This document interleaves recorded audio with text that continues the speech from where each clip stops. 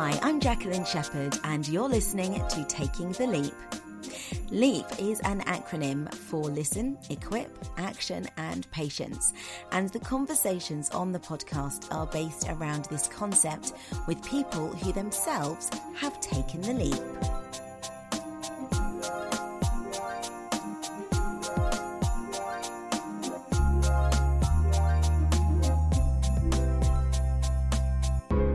It's a fact that the higher up the career ladder you climb, the less diverse it becomes.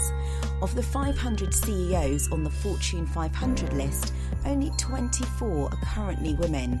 That's just 5%, and that's as a result of a 25% drop in 2018. While I'm impressed with the women who have made that list, there are none that look remotely like me, which speaks on the challenges that black women specifically face when advancing their career. In this episode, I speak to Andrea Gordon. Andrea is a black woman who I think deserves to be celebrated. Despite experiencing doors literally being slammed in her face, she has now found her voice as the global head of communications for Travelex, and in our chat describes how, despite moments of imposter syndrome, she's equipped herself to overcome challenges, to put into action being the narrator of her own story, and the importance of patience. I can see her becoming a CEO very soon. Enjoy. Andrea, welcome. Oh, thank you for the intro, Jacqueline. Wow, that's amazing. No, thank you for having me. It's my pleasure. And I have to say, when we met, I think we've been on each other's radar through mutual friends for a while. And we've been, probably in the same environment on a few occasions. But the last time we met, I feel like we really connected. And that was when I got to learn a bit more about who you are, what you do, and some of the experiences you've had. And I had just launched this podcast and I was thinking, right, Andrea, I've got to get her on. So I'm really pleased that you agreed to join me. Just talking about CEOs and women in top positions, are you surprised by those numbers, or is that something that you're well aware of? No, I'm not surprised at all, which is really sad.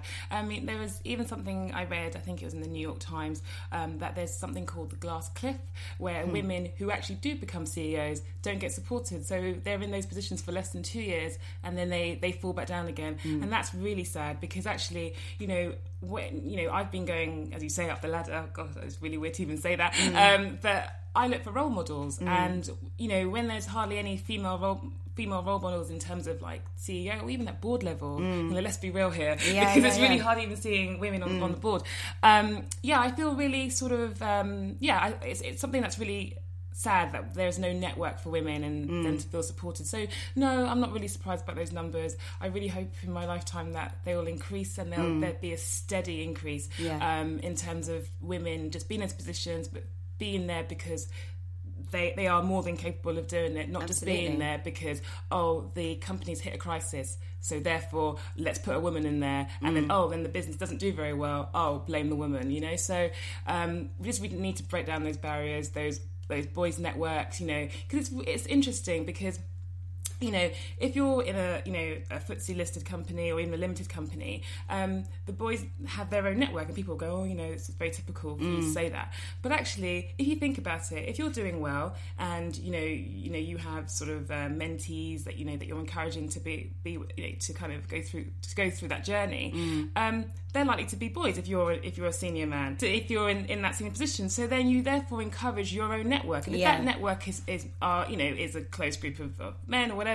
then it's very easy for them to transition into those roles. Whereas women don't really have that. So I just hope that we can encourage more women to be in those positions, but always to be in those circles of influence, so people know their capabilities, not just there on paper. And it's really interesting what you say about the glass cliff. I've never heard that expression before, but that speaks true then of why there was such a significant drop off in 2018. So from the sounds of the stats which I read, and I'm sort of doubting, but I got it from Fortune itself. So it's 5% at the moment of women make up that Fortune 500 list of CEOs, and that dropped by 25% in 2018. That's a massive drop, but it speaks to exactly what you've just said, the lack of support, and being in a position for a short length of time due to a number of circumstances.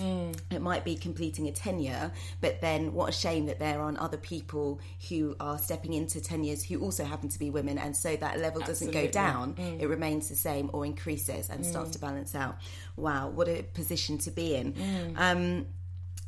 We'll talk about how you got to where you are at the moment, but in some of the positions that you've had on the way to where you are, is this reflective of the environment you've been in? Very male dominated, would you say? Yeah, absolutely. The company I'm in at the moment, I feel very encouraged, and I've really found my voice in that company. Yeah. But in previous roles, it's been a very old boys network. And I remember one time I went in for to present on behalf of the comms team our plan, and also to increase our budget. And I walked into the boardroom, and the door got shut in my face, and I had to knock on the door again, and then one of the board directors was like, "Yes, can I help you?" And I was like, "Oh, I'm here to present this presentation, blah blah, and all this." And then he was like, "Oh God, okay, fine, we'll come in then." And wow, and then like everyone. And what was really sad, it was like there was about 6 other people in that room, all men, and not one of them was like, "Oh, actually, that tone was a little bit off." And then they all sat there, and they were like, some, were agreeing, some weren't. And then they started asking me all these questions, like really sort of petty questions that I knew that if a white counterpart had been in place of me, they would not have asked those questions. And I kind of felt like, I was like, you don't even know what the answer is for this. So I don't know why you're pressing me so hard on this. But I really like equipped myself and prepared and was like, if I get any of these difficult questions, this is how I'm going to answer it. And then I kind of walked out of the room, and I just felt so exhausted. What was like a 15-minute presentation? I was just like, oh my goodness, this is absolutely crazy. But then I realised, actually, that's what I have to do all the time. Yeah. Like when I grew up, my parents made my sister and I very focused. They were like, Andrea, Deborah, you've got to work twice as hard as your friends, because if not, you're just going to be the bottom of the pile. Let's talk about that then. Let's dig into your upbringing. So where did you grow up? I grew up in Finchley. So it's quite a Jewish area in North London. Wasn't many people of colour there. Yeah. But luckily, I didn't really face much racism at school. We were quite embracing of cultures, like through primary school up to secondary school. Was your school quite diverse or not really? Kind of. Yeah. Yeah, I mean, there were people of all sort of nationalities there. And it was quite typical of London, of London school then. Yeah. But growing up in the sort of late 80s, I think I was probably on the cusp of change of, when different cultures and nationalities were coming into the area. Right, got it. And so what did your parents do? So my dad is a retired Baptist minister.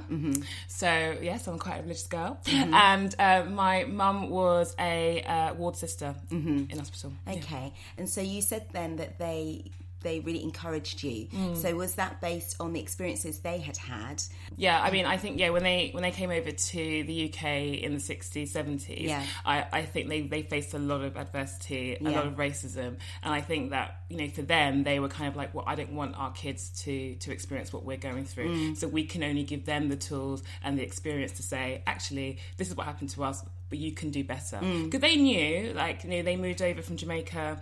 They knew they had to make a life for themselves. Yeah. They couldn't go back and be like, I failed. Because, that back then, England was like, oh my God, the pinnacle of doing well and success is either you would go to England or you'd go to the States. And so they knew they had to work hard, and they knew they had to be successful. And I really felt they drummed that into us. Yeah. And so that message then, you have to work twice as hard, and that was based on just simply walking into the room before people have even heard the measure, the mark of you because of the content of what you're going to say. As black women, we're judged immediately. Yep. So having that kind of strong message is so important. How has that ability to listen, and how has that guided you throughout what you've done? You mentioned just there that you're quite a religious girl, so I was going to ask you, Would you say that when you listen, it's instinct, it's faith, it's intuition, or it's all of the above? How does listen work out for you? I think it's kind of a mixture of everything, really. My faith is really important, and sometimes when you're facing battles, you really have to listen to and have that patience in order to make the right decisions. I think as a communicator, listening is such a powerful tool. I've always been I've been told in the past that, Andrea, you're quite a reflector, and that's a bad thing, and that when you're in meetings you listen a lot but you're not actually inputting much, etc. And I was like, actually, I listen because I can listen to how the conversation is going. I can then augment my messaging to then bring a solution rather than just making my voice heard for the sake of it. And then they kind of was like, oh, actually, I hadn't really thought of it like that. And I said, yeah, because you're one of those people that will literally overpower a conversation, and actually, at the end of the day, all I care about is getting things done and making sure it's efficient, making sure it's clear, making sure that people understand what we're trying to say as a business or who we are. So listening is a great. It's probably one of my strongest points that I really feel just so empowered by, because I just know the change that I can see when I listen. I think it's really great to hear you speak on that, because actually we have become such a fast-paced culture where we don't listen, we don't sit back for long enough and just take a moment and reflect on what's being said. Half, if not more, of communication, I guess, is listening. Yeah. When you were younger, were there any ways in which your interest in communications presented itself? I think because my dad was a Baptist minister, and I suppose he'd always be presenting, so I always liked being like, oh, actually, I like to present or really project my voice, and to, I suppose, people listening to me, realising that actually when I project at the right level, people are actually engaging in what I say, and I suppose maybe those were sort of slight elements to me being a communicator. Also, I love people. I love hearing stories, and sometimes you'll hear a story and you'll think, oh my gosh, no one's listened to that. So how do I encourage someone to listen to that powerful story? And that's probably why I'm in communications, because it's great when people think, oh yeah, you're head of communications, all you do is just work with the senior leadership and then just broadcast messages out so that people on the front line just sort of catch it. And it's like, well, no, I believe in bottom up. I mean, one of the best lessons I learned when I was working for the Labour Party was grassroots politics, understanding what people are saying and then framing the communications of a campaign around that. Okay, so you mentioned the Labour Party. What are some of the other significant moments then that you've had which have equipped you to get to this position? So the Labour Party being one, you worked with them for 6 years. You were the regional organiser there. Tell us a little bit about that, because I know you really enjoyed that role. Yeah, it's probably one of the best roles I've ever had, because it was so varied. I was in my 20s when I started there, and basically I was managing campaigns on like a local level, general election, European level, and it was such a great experience. It was so varied. No one day was the same. I learnt so much. I was so stretched. I was. It was so fast paced, and it really formed where I am today. So you had a really great learning experience there that equipped you significantly for where you are now. Are there any other points throughout your career that you think, actually, that was a really big lesson that I needed to learn, and that's also helped to equip me? I suppose it wouldn't be big lessons. I think it's kind of the smaller parts. So, for example, in previous roles, I've worked through the night to do a presentation, and then for the next day I'm about to present, and then my boss will then take over that presentation for me. And before I'd be like, well, it's okay because I'm not senior. When I get to be that position, then therefore that's what I need to do. But actually, you talk to other people about it and they go, no, Andrea, that's not right. Your boss should not be presenting on your behalf with you being there. So it's kind of little things like that that have made me realise, actually, no, that's not right. And actually, I feel quite devalued and demotivated because I've put all the work in. And actually, that's not giving me a profile. So, for example, in that instance, I wasn't getting access to the senior leadership because they'd be like, well, actually, your boss has done this work, not you. So why are you in the conversation? And that's a lesson that I've learned, because I've like, well, actually, I need to be more visible. I need to have those circles of influence say, actually, Andrea, you are doing that work. I always say to people, like my direct reports, narrate your own story, because no one's going to do that apart from yourself. Yeah. I can only help you so far. And in my own circles of influence, I can then, elevate you up. But actually, you've got to narrate your own. Yeah, so. I love that. You talked about the time where you had the door shut in your face, which was something that I had made a note to ask you about. And you kind of touched on it, but I want to unpack it a bit more in terms of mentally equipping yourself to step into rooms where you immediately, not only is it there are no women that look like you, but there are no women, full stop. And, it's a very male-dominated industry or environment simply because of the seniority that you have. So how do you mentally equip yourself? I think, so for me, I have mentors and they will always say to me, Andrea, know your self-worth. So when you go into a really tough decision, you are the expert. You're the subject matter expert. They aren't. So you just got to break it down really simply. And if they talk over you, if they ask you really awkward questions, then actually you just take a breath, you just, collect your thought, what works for you. And then you can present yourself and say, okay, this is what I'm going to do. I know that in the beginning, when I used to do presentations or have meetings or whatever, I would allow people to ask questions during my presentation. And I realised that threw me off. So I'd be like, okay, we're going to have question sessions at the end, but I'm going to go through my presentation and then just go through it section by section and just work the room. I remember during that time where I had the door slammed in my face, and I remember at the time I hadn't actually spoken to any of the board members before the meeting, so I always try now to get consensus. So I know that if I was to calculate, how many people are going to agree with this with my funding proposal or any proposal I'm putting forward, then I've got a majority on the board that's going to agree with it. But that's a lesson that I actually learned from that. And it's funny, when you really go into it, you don't realise like how you were feeling at that time. So it's like kind of blocked it out from like 10 years ago. No, so it's really, so in terms of mentally preparing myself, I know what I need to do. I always think of the end goal and I have to deliver it. Sometimes, I might rush through things in order just to get it over and done with. But it's just really tough. So it is tough. Yeah. But the thing is, I think what's valuable is admitting that it's quite difficult for me to speak on this. That's quite empowering because you're actually helping to empower other people by sharing some of that, some of that discomfort in a way. I think as a society, again, we like, and particularly as British people, that whole kind of stiff upper lip thing, we don't like to admit that things have been difficult. So if you don't mind, I mean, you kind of just touched on it. That must have been awful for you, having a door shut in your face. And I understand that recently, around the time of International Women's Day, was the first time really that you spoke out about that experience. How did it feel sharing that experience for the first time among people that were peers as well as, just other people?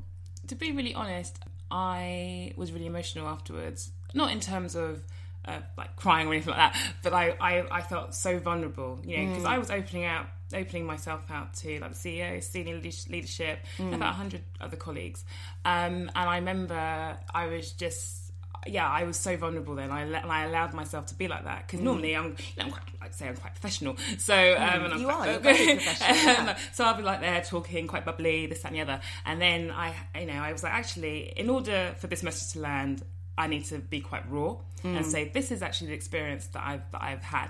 So, for example, the door slamming in my face. I was in my mid-20s when that happened. I remember I went for an interview in my late 20s.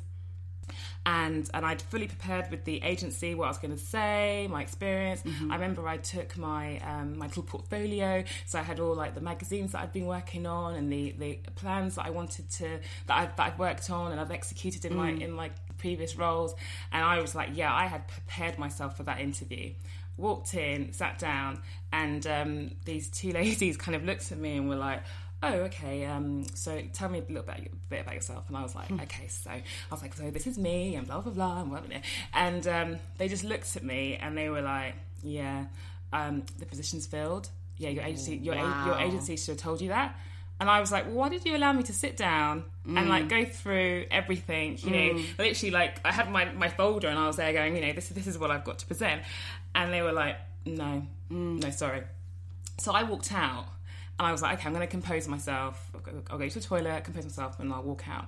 And as I was walking out, there was someone else in waiting, about to go into the interview room. And I was just like, oh my goodness. And I remember I went during lunchtime while I was working, and I had to compose myself to work that afternoon. And I left early because I said to my boss, I'm not feeling very well. And I went to see my parents, and literally I bawled my eyes out in front of my mum. I was like, oh my God, Mum, I can't believe this has happened.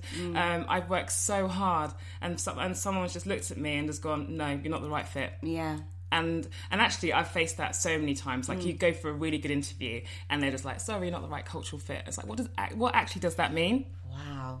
That's bold. And it's something, I always think, you know, being a person of colour, I celebrate that. You know, I celebrate diversity. And in some ways, you know, sometimes when you are in these environments, you do stand out. They might not say that to you, but if they were like, oh, do you remember a girl called Andrea? They'd be like, oh yeah, that was that lady, blah, blah, blah. So it has its advantages. Yeah. But there has been a lot of struggle going up because literally they're like, I don't know if you'd fit into the team, sorry.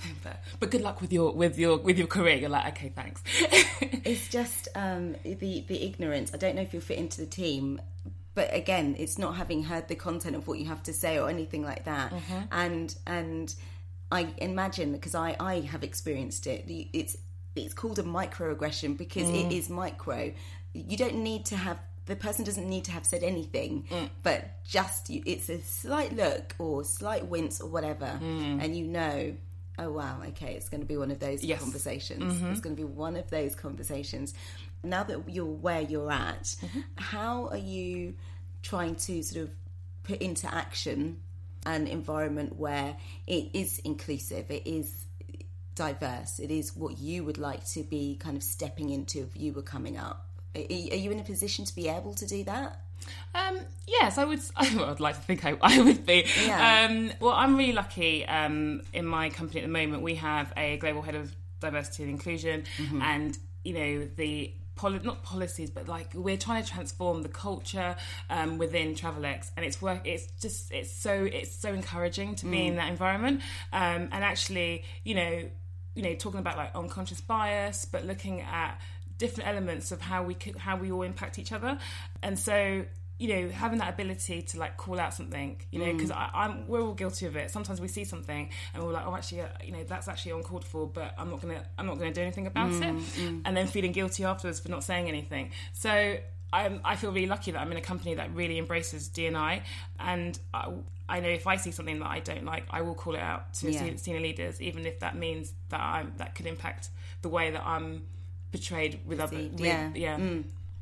Are you seeing the fruits of your labour yet?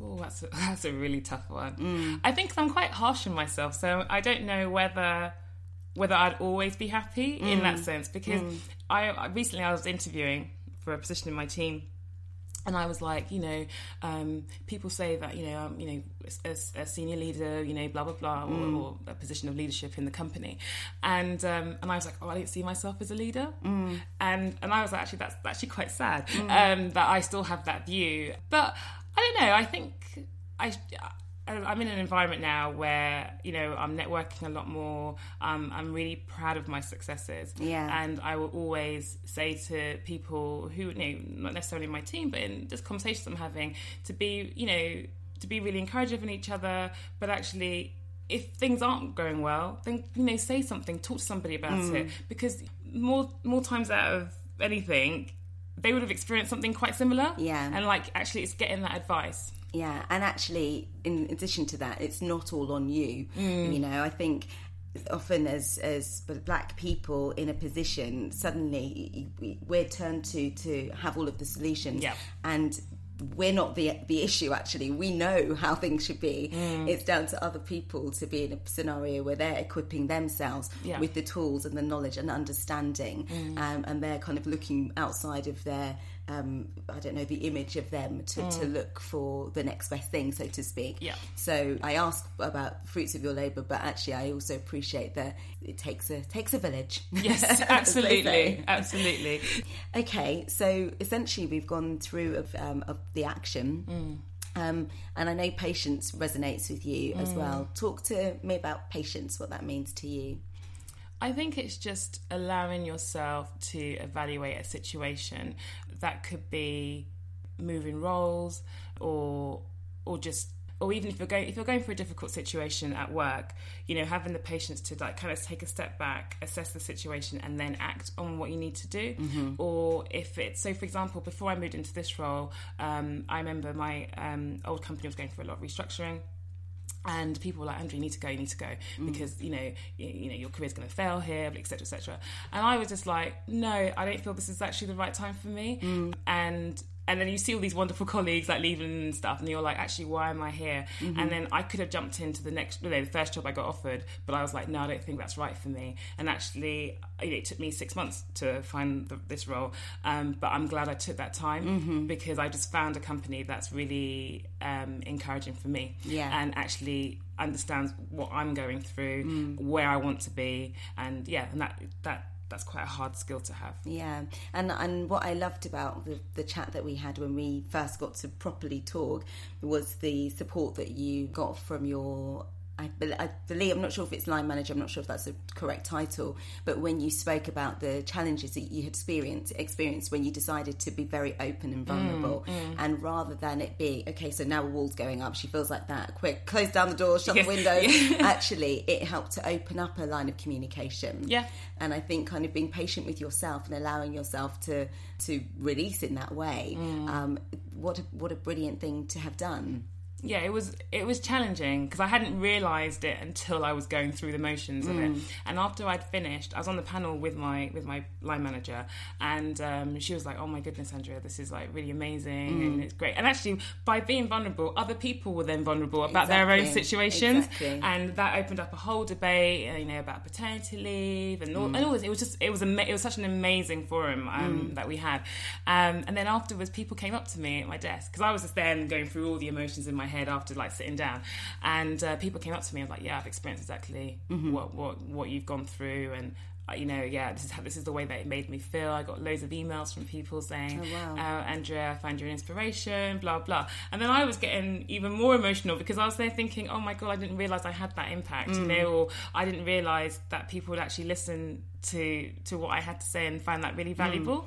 It was a real learning curve for me and an experience. So yeah.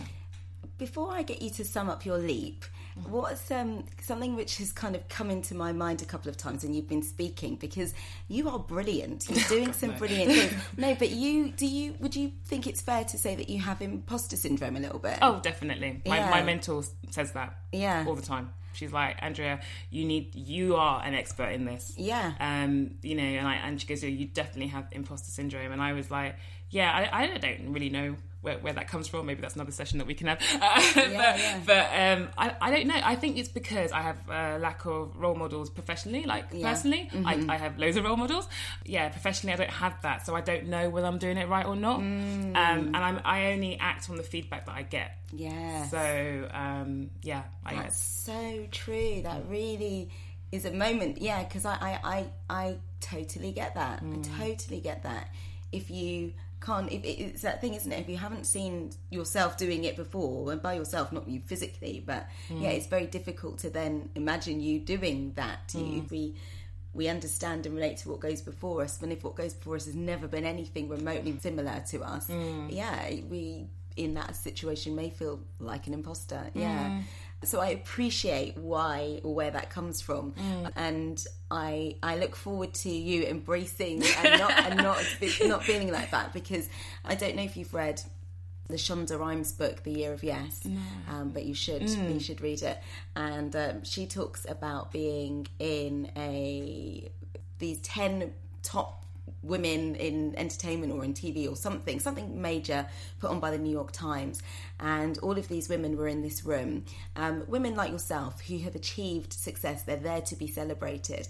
And she said that the one thing they all had in common was every time their accolades were read out, a bit like how I did to you and a bit like the reaction you had actually, when their accolades were read out, they knew they were there to get an award, but they would all kind of go a bit coy, kind of laugh it off, and almost kind of undermine what had just been said about them, and then they'd go and connect. And she was saying, I'm in a room full of powerful women who've achieved this, and yet we're all kind of diminishing ourselves because I think it is something about being a woman. And you know, if there were men in that position, I can't imagine them doing that same thing. Not. So I implore you to just accept the praise. Accept the praise and read that book as well. I will Shonda do. Rhimes' Year of Yes. So can you sum up what LEAP means to you? So listen, equip, action, patience. Do you have a summary? Listen is really significant for me because you get to know the full story, the full picture of what you're dealing with. For me, in my role, by listening, I get to make sensible decisions that can have a really big impact. Right. And for me, that's really important in my role, really. Yeah. And then equipping. How about mentally equipping or equipping yourself to go forth? I would always say in terms of equipping, it's important to find peers that will support you, find yourself a mentor, celebrate your diversity, whether it is being not just a woman, but being a woman, a person of colour. If you feel isolated, you know, get yourself involved, get yourself involved in networks, train yourself, you know, always do your research. It's important to equip because those are the skills that you fall on when you're facing bad times or you're facing sort of struggles or battles. And how about taking action? Like, what has enabled you to just go for it and take action? I think it's looking at both my failures and my success. It's easier to ignore your failures when you've gone through quite a few battles, but actually it's those failures that make you stronger, and that's what you learn from, and that's how you sort of embrace as much as you can. Yeah, I mean, as I said before, you know, everyone has their own story. You find those circles of influences within your company or within your personal and your professional life that will champion you. Find those champions, because if by connecting and collaborating with people, you are your own success. Yeah, that's great, and it's a great way to be able to set yourself up to take action if you've got that network who can provide that support for you as well. And then finally, patience. What does patience mean to you? I think knowing your self-worth, knowing that you are an expert in what you do, you don't have to be so reactive all the time. Just take a step back, evaluate. Yeah. Well, Andrea, I hope that wasn't too painful for you. It was fantastic talking to you. Oh, thank you for having me. And really, I just feel like, actually, I'd like to have another conversation with you again. Maybe we can talk again about imposter syndrome, and we can get a whole bunch of us who have experienced that. Because I think it's really something to speak on. But in terms of you and what you're doing and where you're at, I really celebrate and commend you. So thank you so much for sharing some of your experiences with me. And people, let me know what your thoughts are. Give Andrea some positive love so she doesn't keep feeling like an imposter.